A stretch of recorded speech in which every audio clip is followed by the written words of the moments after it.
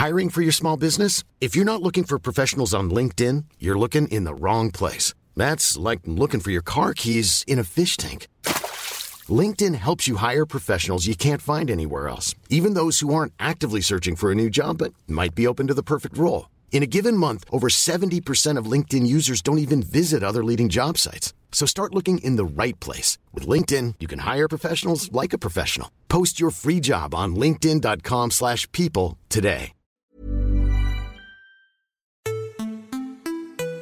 They say that an autonomous weapon has to have intention and awareness, and they don't think these are very likely to happen, and I agree with them. That was the voice of Emeritus Professor of Artificial Intelligence and Robotics at the University of Sheffield, Noel Sharkey, who some of you will, I'm sure, know as one of the judges on the BBC's Robot Wars. He'll be joining us later to talk about killer robots. You're listening to Text Message, of course, the UK-focused technology podcast with me, Nate Lankson. And me, Ian Morris. Not Emeritus Professor of anything, unfortunately. Not yet, but give him time, ladies and gentlemen, because he will emeritus and he will profess. And the show is brought to you by you. Thanks awfully to our patrons. Not quite sure why I slipped into Old British there. Supporting us each week at patreon.com/UK Tech. If you are one of our beautiful patrons, and trust me, I think you're all beautiful, this is your extended cut of this week's show. If you're not yet a patron but would love to be one and get our extended cut, our weekly columns and a lot more, head to patreon.com/UK Tech to find out how you can support us for as little as $1 per episode. And thanks to Paul Burford, who's this week's newest patron. Very glad to have you on the team, Paul. And I hope you enjoy this week's extended show. Now, we had a couple of columns out actually on the Patreon this week because my lapse in being on time with them because of my wedding needed to be caught up on. So we had two this week. One was a review of Apple's AirPods, which I've been meaning to write for quite some time because I've been using them for ages. And I've been a little bit surprised at how much I liked them, considering I basically mocked them when they came out. So that's up on the Patreon for some of our patrons, as well as a clip in 360 degrees of my wedding, because of course I filmed my wedding ceremony in 360 degrees with the Samsung Gear 360, the new one. So there's a clip of that up, as well as a bit of a blog about what the process was, how it worked, and obviously my feelings on the device. Richard Taylor, one of our patrons, said many congrats on the wedding. He said it was amazing to see how 360-degree cameras have progressed from grainy to incredible 4K quality in such a short space of time. I would agree, Richard, although I would say there's still a lot of room for improvement, but it's good. It's good. You know, they've got a new one of that version of that camera coming out. I wrote about it in the week, and I was thinking about you. Yes, I saw it, and I thought about you because your name was in the byline. But yeah, maybe we should do a follow-up and do another one. But I mean, this one only came out this year. Another wedding? Yes. I mean, we're both married now, so it'll have to be somebody else's. Well, I'm sure we can find someone getting married. I'm told it's a reasonably popular thing to do. Yeah. Are you getting married? Would you like Ian to attend?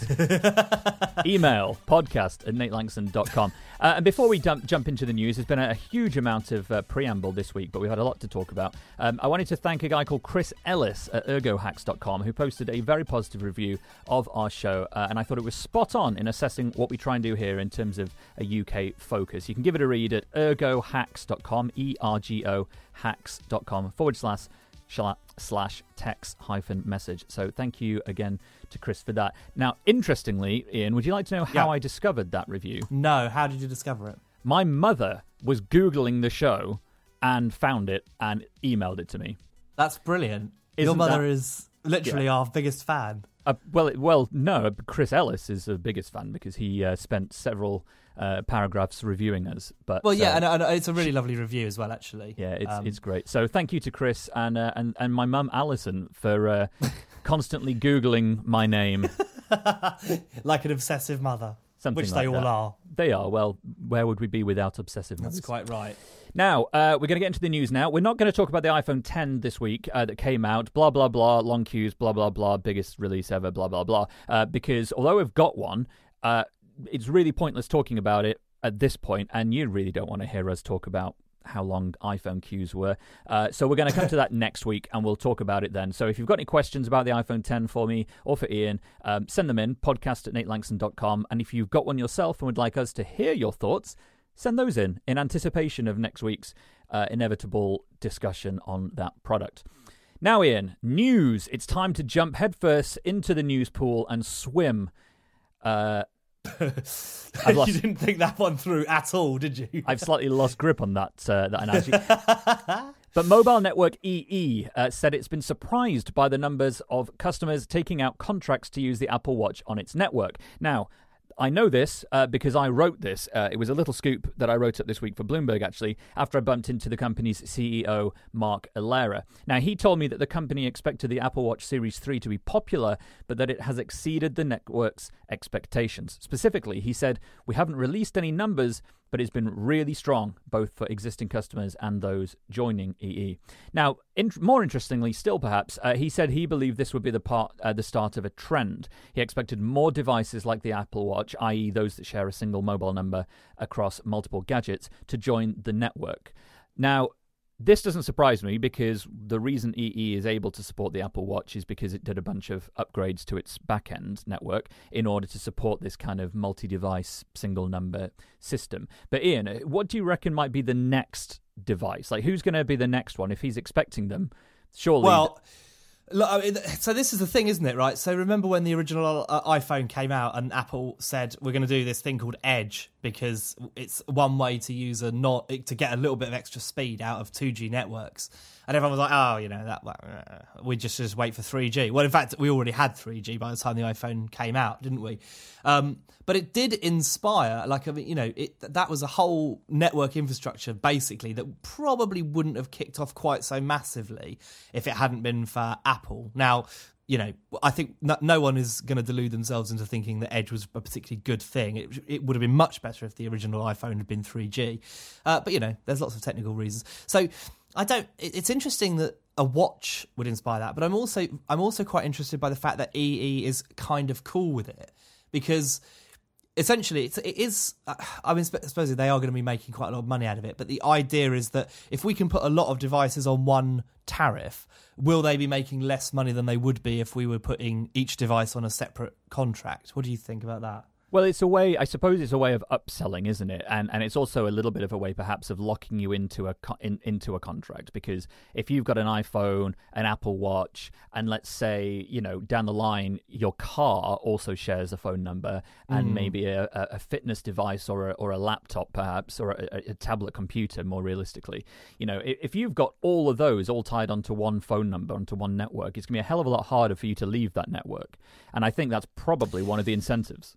Yeah, that's true, and that's a really good point. Actually, I hadn't really considered that as a thing because, I suppose people are fundamentally quite resistant to change, especially if that change comes at a time cost to them.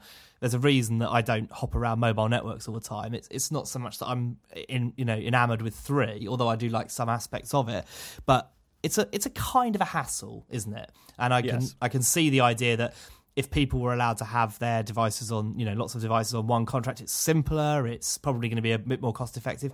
The only thing I would say is that there's a reason, and I've kind of got this from you in a way, because when I got the iPad, I was like, well, I would like a contract that's not 3, so that if anything happens to 3, I can carry on using my iPhone or my tablet without having to worry about the data of being the same as the one on my phone. Yeah, that's worked out quite well, and it means that if I get myself into a place where there's one or the other, I can switch them around so that I can still use the device. So it's quite good.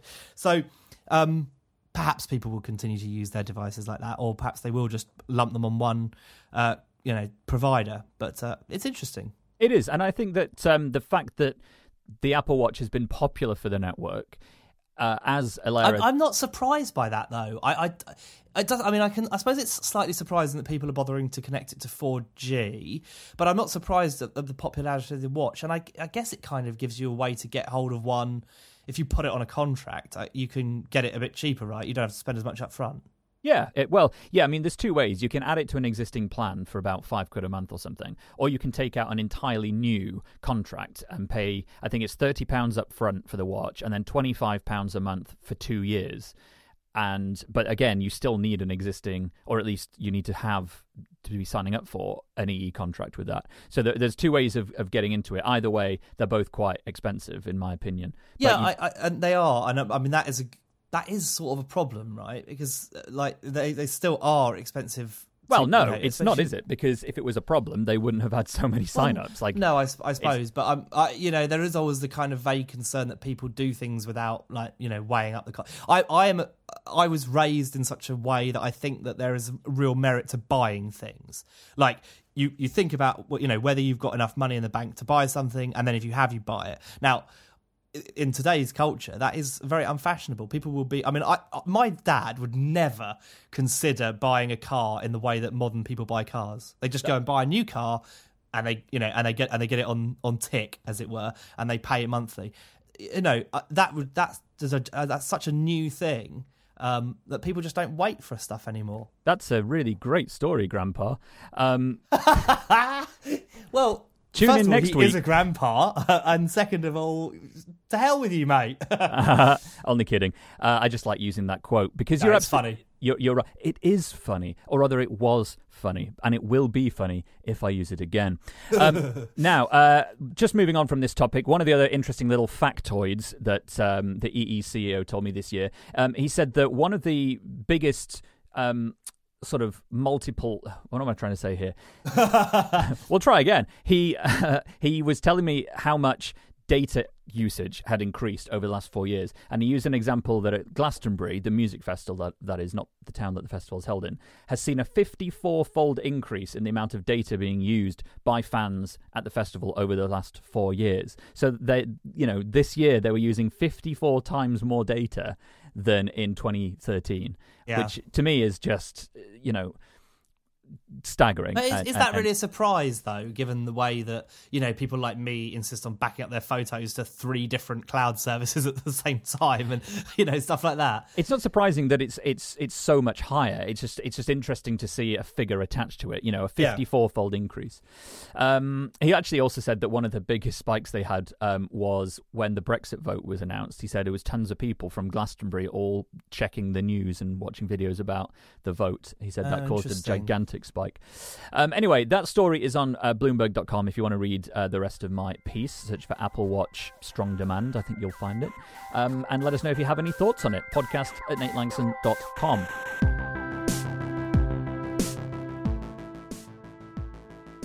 Well, staying on the topic of mobile technology this week, Vodafone has announced something deeply concerning to me, and not because I'm a Vodafone customer and it affects me, but it said it will start offering paid zero rating packages called passes. Now, in short, this lets subscribers pay an additional fee every month to remove services like WhatsApp, Netflix, Amazon's video service, YouTube, Facebook Messenger, Instagram, Twitter, Pinterest, and a bunch more from counting against their bundled data allowance. The idea being that if you only have, say, a 2 gig monthly data allowance on your new iPhone 10, which we talked about last week, you could pay £7 a month extra to stream as much Netflix as you want. Gigabytes and gigabytes. It will never, ever affect your 2 gig cap.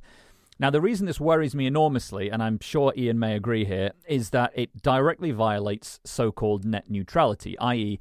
that all data traffic should be treated equally.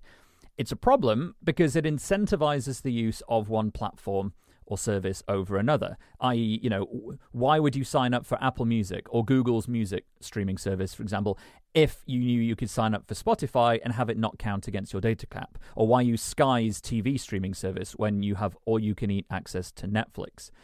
Ian, before I carry on with this, jump in here. What do you make of this? Obviously, you can tell I'm vehemently opposed to it because of the kind of precedent it could set in the market here. But I'm keen on your take. No, I mean, I fundamentally, whilst for me, it's interesting. This is one of the most insidious debates you can have about data because it's very, very hard to explain to people why it's such a bad idea. But again, it's another one of these things. As soon as you start going down a road, you generate a problem. As soon as you decide to call a vote on the Britain's membership of the EU, you've then immediately embarked on a journey that cannot easily be stopped. No matter what the outcome of it is, it will forever have an impact on the way that people live their lives. And, whilst it seems harmless enough to include certain services, and 3 does this with Netflix. Apparently, you can watch as much Netflix on your 3 phone as you want without it counting as data, or without going against your allocation. Now I've got unlimited data, so I've never had a problem with that. But even so, then you're like you said, you think, oh, okay, so Netflix, I can watch that, so I won't watch any Amazon or whatever, or I won't watch any iPlayer. And yeah, you're right. It becomes an issue, doesn't it? Yeah, it does, and you're right. 3, I think 3 earlier this year was the first. And like you, I kind of think that we need to get on this now and stop it, because if we allow it to continue down this route, then it's going to be, you're going to go to Vodafone and they're going to go, right, here's your Vodafone tariff, that's £20 a month. We can add in Netflix and WhatsApp, and they're £5 a month each. And before you know it, to actually use a service properly, you're having to pay a lot of extra stuff, and smaller providers are shut out of the market without us even. And we may not even notice it, because it's one of these things. It would be like, how many startups would just not start if they thought that they would never be able to compete with Netflix on data for all the networks, or all the mobile networks. And so it's a real problem, right? And we do need to be aware of it. And again, if we don't do something about it now, very soon it's going to be too late. Well, one of the interesting technicalities to all this is precisely how stuff is zero rated. It's quite easy to do for something like Netflix, because the data's coming from a centralized server, admittedly. Except it's not though, is it, with Netflix? Because Netflix they have peering agreements with. They do, but they also have that's true. But they also have you can see the list of servers and stuff like that. It's a little bit more complicated. I'm sure that it's not something that would defeat Vodafone. No, but the point is that it's not peer-to-peer, which some zero-rated, some aspects of some of these zero-rated services are. The key one for me, I think, is WhatsApp or Facebook Messenger, because they use peer-to-peer connections for doing does WhatsApp video. Use? Oh, right, for video. Yeah, for video specifically. Now, if you remember, a few months ago, we talked about Virgin Media zero-rating WhatsApp, and I got in touch with them to ask how they were doing this, and they actually said that video was excluded from the zero rating package, as is in fact live video streaming on Twitter, which Virgin Mobile also zero rates. And they said to me at the time that the reason is because it's peer-to-peer, because there's not a point that they can identify and say, okay, this is a connection that we are zero rating. It's to a user and from a user, so they can't zero rate it, or at least don't really want to try. Now, I've emailed Vodafone to find out whether there is a similar exclusion on WhatsApp, and if there isn't, i.e. if you can do unlimited video calling through WhatsApp, then how are they able to know that it's WhatsApp? I'm curious about that.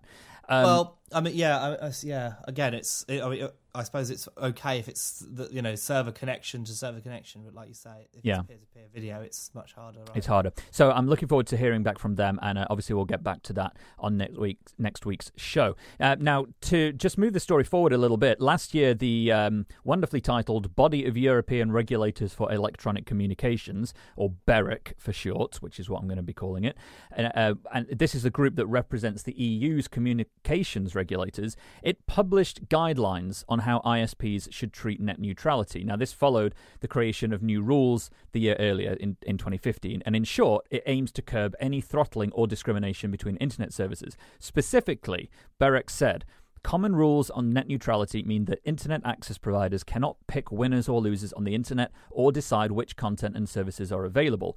And it says the blocking or slowing of some apps, but not others, breaches its rules. Now, obviously, this is an EU rule, which we may very well be exempt from post-Brexit. It probably won't be, though, in fact, because exactly. I think they're going to sign us up for all of this stuff anyway. So we'll probably adopt a lot of these laws. And so I'm curious how this would affect this sort of zero rating. Vodafone would say it's not the same thing, right? They're not slowing anyone else down. They're just making it cheaper to use certain services. I think the fact that it discriminates between services and provides, it effectively incentivizes or de-incentivizes one versus another, it may fall. And bear in mind, this isn't law, so they can breach these rules and they won't necessarily get in trouble. But it does mean they're violating these guidelines. So I'm going to look into this. I'm going to try and talk to Vodafone. I'm going to try and find out more information about this.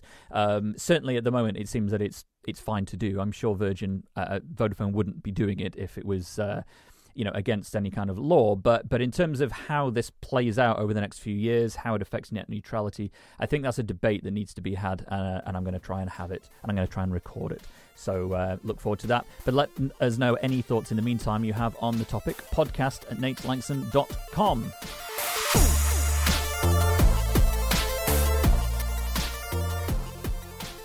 Now, Ian, on your Forbes site today, this week, you've written about the Google Pixel. Specifically, some people have been getting them without operating systems. Many lols. Do you want to talk about this briefly? Yeah, I could only really find 2 examples online of people who it had happened to, but all of the people were people who had bought a new Pixel 2 XL, which is made by LG for Google. The smaller model is made by HTC, as I'm sure many people know. What's happened is basically these phones have got to the end of the manufacturing process. Obviously, they're all finished in terms of hardware, but they just haven't had their operating system flashed on them. It's usually called a ROM by many people. But it kind of leaves you in a difficult position because when they send you a phone without it, in theory, if your bootloader was unlocked, which is the thing that controls whether or not you're able to put your own custom OS on a phone, you could in theory put Android on yourself, but a lot of people were reporting that you can only do that if you're able to get into the phone initially, unlock the bootloader yourself, and then reboot it, and then you're able to flash the ROM. But anyway, ultimately I think a lot of people who were getting devices in this state would be concerned enough about the quality assurance process that they would probably feel like it would be a phone to return, because if it's not got an operating system on, you wonder how many other checks that it is supposed to have gone through that perhaps it didn't. So it's quite alarming. Google was really odd about it. I wrote the story, and then one of the UK PRs emailed me straight away and went, "Can you just say it's fixed?" And I said, "Sure, have you got a statement or a couple of lines about the issue?" And they wrote back with, "No, but it's fixed," and that was all I could get out of them. That's ridiculous. Well, it is kind of ridiculous, isn't it? I mean, it was very late at night. I wrote it late because obviously Forbes is largely targeted at the US audience, so I tend to write stuff a bit later because obviously that's when they're around. So it was about midnight by the time I published the story here, and it was a UK press office. But even so, I was kind of like, well, I appreciate that accidents happen, but this is not the first problem the Pixel XL has had. There have been reports of the screen flashing, the screen getting image burn. There have been problems. People have reported that the colour accuracy is very bad. It has a blue tint. And also apparently recording audio along with 4K video has been causing some people problem. Now, some of these are issues that can be easily fixed with a firmware update or an Android update. A lot of them might be more problematic, or they might be something to do with the fact that people are not used to how Google's implemented the OLED screen that it gets from LG. But even so, the whole Pixel 2 XL thing has been a real problem, right? And I remember when we joined CNET, You'll remember having the similar conversations. But, Mary Loshkin used to say to us, look, people are going to make purchasing decisions based on what you write. You've got to think about whether or not someone's going to be £1,000 poorer as a result of something you've told them to do. And if you remember that when you're writing stuff, you will ultimately serve the people reading you a lot better. And the Pixel 2 XL is not a particularly cheap phone, and I'm kind of concerned about a lot of his problems with it, and I don't think Google has responded to them at all well. And I'm also very much of the opinion that Google now is treated a little bit like Apple was back 10 years ago, where there's a certain core of the audience that will just go and endlessly defend Google for no matter what, even though some of the stuff they do is not cool. Yeah, you're absolutely right. I mean, and you'll have experienced it, because if you write something negative about Apple now, it's pretty much... I mean, people tend to kind of like it. And now I've gone the other way. But if you write something negative about Google, it's like it used to be. You'll get a lot of hassle for it. Yeah, the fanboys have always been quite strong with Android in particular, I think. Maybe less so for other Google services, but Android fans, iPhone fans, and weirdly Opera web browser fans have always historically been some of the most... you do not want to fall foul of those Opera fans, my God. Well, I mean, I still remember, if you remember, many years ago, I wrote an article that I stand by to this day, that Opera should stop making desktop browsers and just focus on mobile. I still think that, but at the time, and this was probably about 2007, I mean, I had at least one person saying that I should hurl myself off CNET's building for writing something so stupid. Well, here I am, still here, over 10 years later, having not hurled myself off any building, and I still think that Opera should focus on mobile browsers. The way people conduct themselves online really is staggering, isn't it? It's very bizarre. But if you would like to conduct yourself online in a manner to which we should all aspire to, you can do so on Ian's Forbes page. The link to which will appear in this episode's show notes at techpodcast.uk. Go easy on him, people. Or you can just come to my house and hit me in the face if you want. The address is...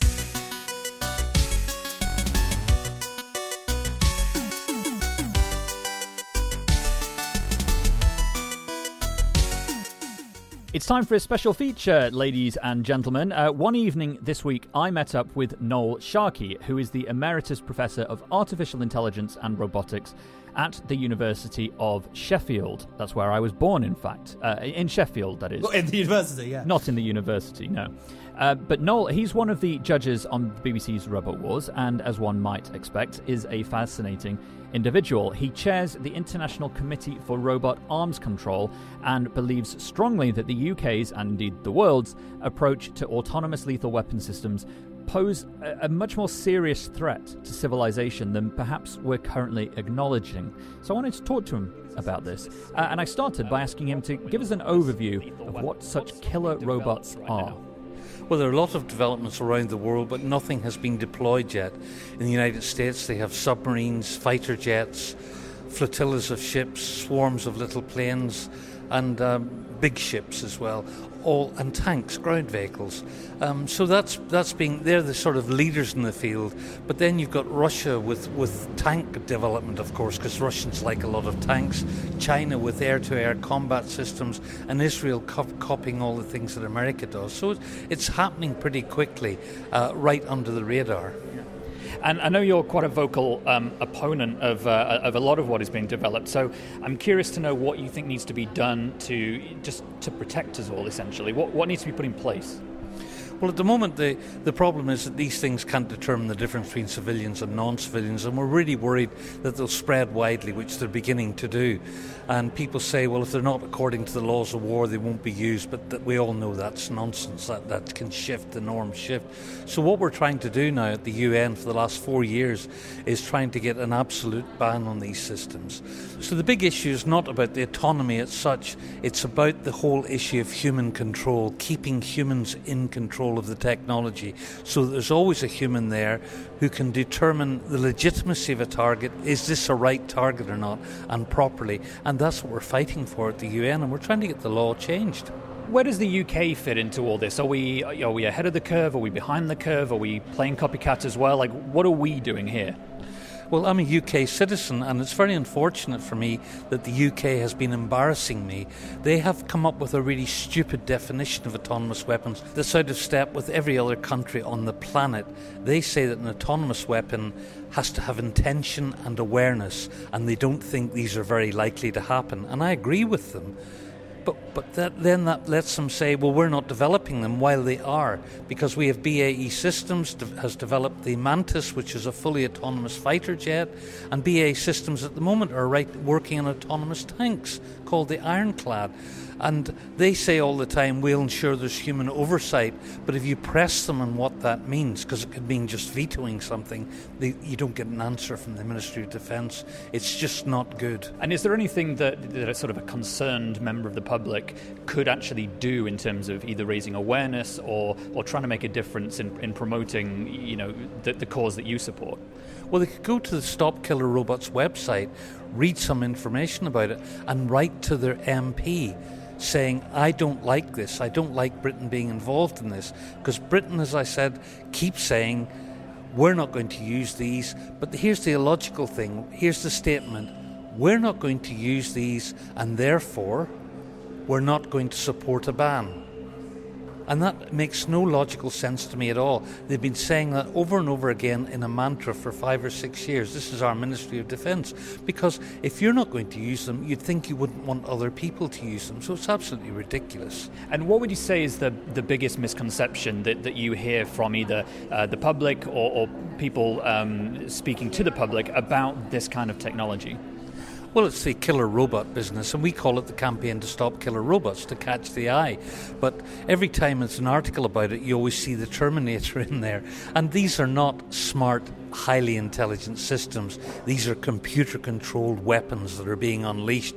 So the biggest problem for me is the sci-fi trope. And I love all those killer robot movies, but they've nothing to do with this. And finally, one of the things that intrigues me about technology in general, but also robotics, is kind of the trickle-down effect of new technology. I think this has been evident, in fact, on the show a lot of people will know you from, BBC's Robot Wars, in that the technology that some of those robots are using in recent years is far more advanced and sophisticated than in previous years. And so I'm curious whether down the line we'll see a similar trickle-down effect of, I want to say autonomous lethal weapons. I'm aware of the connotations there, but could people eventually be starting to make this sort of thing at home? And is that going to be a problem? Well, you could make them at home now. You can buy all this stuff off the shelf. But in terms of a Robot Wars competition, I had students some years ago make up autonomous robots that would fight with each other. And to be honest, it was like watching paint dry. I mean, in a show like this, what people want to see is the struggle of the competitors, the triumph, the families, the tears and the, damn it, kind of thing. That's what they really like. But I would really like what I'd love to see in Robot Wars, if some people would just make them, is man against machine, person against machine. So that you've got an autonomous one and you've got a machine against it, because I think it would be slaughtered. Politician in one corner, robot in the other. Sounds like fantastic television. That's good too. Noel Sharkey there, Emeritus Professor of Artificial Intelligence and Robotics at the University of Sheffield. Do check out his website for more information, of course. You can find a link to that in this episode's show notes at techpodcast.uk.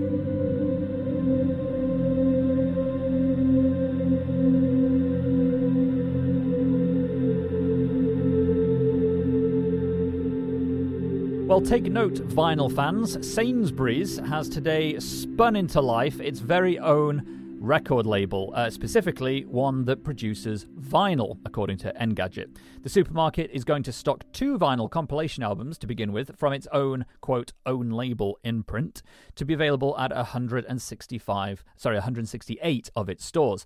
For those listening outside of the UK, Sainsbury's is the second biggest supermarket chain in the UK, smaller only than Tesco.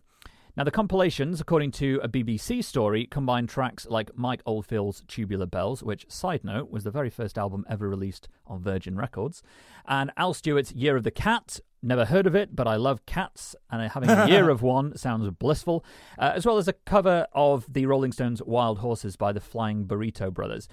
Now, fans apparently bought 3 million vinyl records in 2016, the highest number in 25 years, and this year alone, those numbers are up 30% already. So I just want to be shot in the face, honestly. What is going on? Well, it's tangible, mate. We're living in this. Everything is rented. Nothing is real. Nothing exists anymore. But a vinyl record. Everything exists. Everything exists. Yes, vinyl demand. Well, yeah. I mean, vinyl was never any good, right? It was brilliant. It was at one point. At one point, it was the only conceivable way to make to sell music, and during that era, it was great. It was the bee's knees, and yeah, sure, I will give you this. In certain circumstances, it holds up well to this day. However, as a format, it is just cack. I just despise everything about it. It is complete junk. As one might expect, I take the opposite view in that it's a wonderful representation of audio quality and is the last bastion of analog. No, get a tape, mate. Honestly, I swear to God, if you're buying vinyl because it sounds good, you should get yourself on that reel-to-reel train, because that's where the quality is. That stuff is awesome. That would be lovely. I mean, there are still a few places that are releasing cassettes in particular. That is to say, mostly in the underground black metal scene. They're still quite the but I'm not number of cassettes. Actually, have you heard of a guy called Tech Moan? He's got a YouTube channel. No, it sounds exactly like one of your aliases. Well, he's really good, right? And what he does is he explores a lot of old formats. So he's done a load of stuff, and this is actually really interesting. And I'm probably going to now prove myself wrong by saying something really not interesting. He did a lot of stuff because people think, don't they, that compact cassettes were quite bad sound quality. Yes. And he's done a lot of stuff where he's gone back to, old formats. He's bought nice tape players and stuff like that. And he's proved that actually the sound quality of those little cassettes was really very good indeed. Like if people had spent money on instead of buying a CD player, if they'd bought a high-end tape player, they would probably have had probably near 99% of the quality. And also, if you want analog, that is as analog as it gets, right? And studios aren't recording on records, are they? They're recording on reel-to-reel tapes. So what you've got there is a direct connection to, the studio, if you want, and potential. If you go bigger than direct, compact cassettes, then you can get to these beautiful reel-to-reel machines that look a lot better than a vinyl. Probably last a lot longer, with a bit of care, as it's not quite as destructive as scratching a needle across stuff. And you've got this amazing potential sound quality. So, guys, I want us all to go out and demand that Sainsbury's immediately start stocking reel-to-reel copies of our favourite albums. I would have to take issue with your use of the present tense for studios using reel-to-reel tape. Well, no, sure, that's fine. Obviously, they don't do that anymore. And again, but that's sort of the point of, that vinyl is an irrelevance, because everything is created digitally now. And saying it's analog, it's like it's not. It's never analog. It's not analog as soon as it hits the end of the microphone cable. It stops being analog now. Let's not forget the fact that when a studio is recording an artist, they are recording at an incredibly high resolution, way, way, way higher than what a CD quality is. Like astronomically higher. Probably 96 kilohertz, 192 kilohertz, 24-bit, 32-bit, like enormous. You can't deliver that realistically to a user via most digital means. I mean, certainly there are high-res download services that, Tidal does to a certain extent. But that's part of the reason why vinyl is still so cherished, because it's able to convey a lot more of that data, that detail that actually gets cut out of a digital format. It's able to give you an analog copy, which, again, that only has a real relevance if it's not coming. I can see what you're saying. I understand what you're saying, but I feel like if you've got a CD, that is almost certainly better quality than vinyl, no matter what anyone says. And I understand that people want to hold a thing in their hand, so they don't like downloads or whatever. And they like the size and the liner notes and all that kind of cack. I don't know. I just wish it wasn't like this. There are so many better ways of doing things. That could be Ian's tagline. I just wish it wasn't like this. Well, I mean, the thing is, it annoys me because people are like, well, I'd like, I want to own a record. I'm like, why? When everyone has turned down the opportunity for things like DVD audio and super audio CD, and those are formats that are absolutely stunning to listen to. But they Blu-ray audio. But they offered very little in the way of convenience. That's why CD and digital downloads were so good, because they offered a good balance of convenience and quality. Vinyl doesn't offer the convenience, but it does offer the quality and a higher quality, and also. Well, depending on the first time you play it, depends on the equipment you're using as well. And this is true of digital music. If you're using, if you download lossless audio format music and play it through your iPhone, which supports FLAC now as well as Apple's lossless audio codec, but you listen through crappy headphones, then it's pointless. You might as well just be listening to regular downloads. But if you're using a vinyl on a good turntable with a decent amp with good speakers, that will sound better I would say even objectively, but certainly I appreciate it's mostly subjective, than a CD would. Ultimately, music, like anything, is a product of how you feel, and if your feelings are altered by the process of opening a large record and holding it, then I guess who the hell am I to argue with that? Go for your guns. Now that I agree with. That is perfect. It's that exact sentiment is why Apple, for example, when it's releasing a new product, will create loads of different types of boxes and packaging and then practice opening them to find which one conveys the best initial feeling to support that thing. It's why packaging and design of packaging is so important. It's like food. The first bite is with the eye. Great idea for... Yeah, absolutely. Which I've always found to be a worrying mental image, that, the idea of a pupil growing teeth. God almighty. What is it like in your head? You've now made me think of a great feature idea. Good. Best phone boxes. I need to go through all of the phone boxes and see which ones I like the most. Samsung needs a shout out. I heartily hope you do that, and I hope you do it this week, because as somebody who wrote plug versus plug to such staggering degrees of success, I think you could do box versus box. I'm just pulling open the S8 box here, right? And it is nice. It's got an outer sleeve, firm. It's a plastic sleeve, and then you open the box, and then the box. Where's the box? The box has a slight resistance to it. It has a little tab. I'm opening it up now. Yeah, I think Samsung gets it pretty good, actually. I feel like they really understand packaging. But Apple, of course, unbox. I've done a couple of Apple unboxing videos because I have someone who asked me to do them, not because I think unboxings are the greatest thing in the world, but Apple, just unboxing an Apple device is so easy. Like I keep getting my knife out and thinking when I need to cut packaging. You don't need to do that. It's just very nice, and it smells good too. You were the kid at Christmas. You were given a dog in a box, and were more excited by the box the dog came in than the dog. That is all kids. I swear to you, some of the happiest times my kids have been in boxes of stuff that's been sent to me. I got sent an electric car, a kid's electric car, and they were as excited about the box it came in as they were about the electric car. Well, there you go. It's practical advice. Don't bother buying a car. Just buy your kids a box. And absolutely, if you can make a lot of cool stuff out of boxes, like forts, and then it breaks down at the end, and you can just recycle it. I look forward to that as your next blog on Forbes is what to do with a box once you've finished enjoying it. If you'd like to petition Ian to write Box versus Box for Forbes, please do send that to me at podcast@natelanxon.com. I will forward all of that to Ian and hope that he does create such a fantastic feature because we can talk about it. Just to wrap up our topic on Sainsbury's, the interesting thing I found about all this is I went onto Sainsbury's website to search for vinyl, and the only result that I got was a pack of Sainsbury's vinyl household gloves.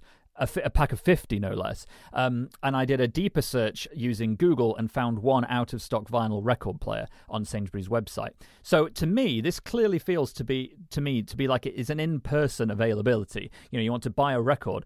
So maybe they're saying this is for the market of people that still go to a supermarket, which I admit is obviously a massive number of people, as opposed to those who do all their shopping online digitally, who aren't maybe as interested in a physical audio format. I don't know. It was an observation that I had. Part of me wants to wonder whether it's a generational thing, like the people who would go to a supermarket would also be the people that that vinyl might appeal to. But I somehow think that the numbers that still go to physical stores are probably too large to make that accurate. But nonetheless, it intrigued me that this was not available online, at least now. But let us know any thoughts you have. podcast@natelanxon.com.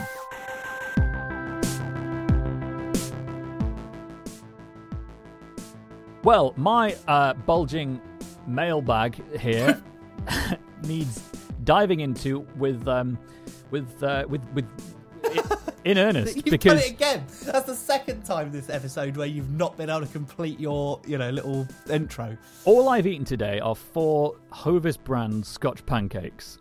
And let me tell you, they do not give the brain the fuel it needs to perform podcasting to its highest You've had potential. some tuna on top of them. I should have, mate, but fish and Scotch pancakes, it's like mustard on a chocolate bar.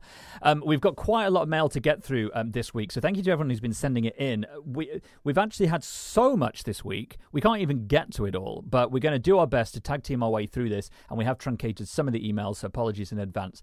Let's start with Richard Taylor, one of our beloved patrons. Hello, Richard, who wrote in regarding Amazon's home deliveries, which we talked about on the previous show, either last week or the week before, but certainly very recently. Richard says, as someone who lives in the extreme rural countryside, he puts in parentheses, part of the 5% who can't even get broadband of any kind, this is a rather unnecessary product. In the countryside, we tend to trust everyone. We leave our houses and cars unlocked at home. It's perfectly normal for visitors to come on in, knock on the living room door rather than the front door. It's already a regular occurrence to come home and find parcels on the kitchen table where the postman or delivery driver comes in, puts them on the table, and then drives on.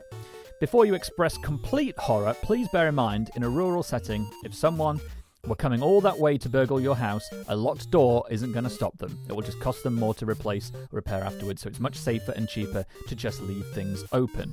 And I have to say, Richard, although certainly in London, well, I don't live in London anymore, but where I live, I wouldn't want to do this. I do remember that we did do this back when I was growing up in the 80s in Rotherham near Sheffield. We would regularly leave houses unlocked, and I'm vaguely sure I'm right in thinking that we once ran out of sugar and let ourselves into the neighbour's house and borrowed some sugar, left them a note saying we've borrowed some sugar, and then we replaced it later.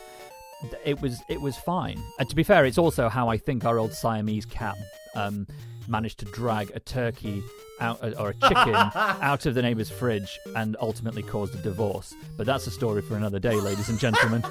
If you want to hear that, write in, let us know. I'm not spending any more time on that. I'm just going to leave it hanging there like the temptress that it is. But it's an interesting point, Richard, and I think that it's one that maybe some people are aware of. Ian's tickled still.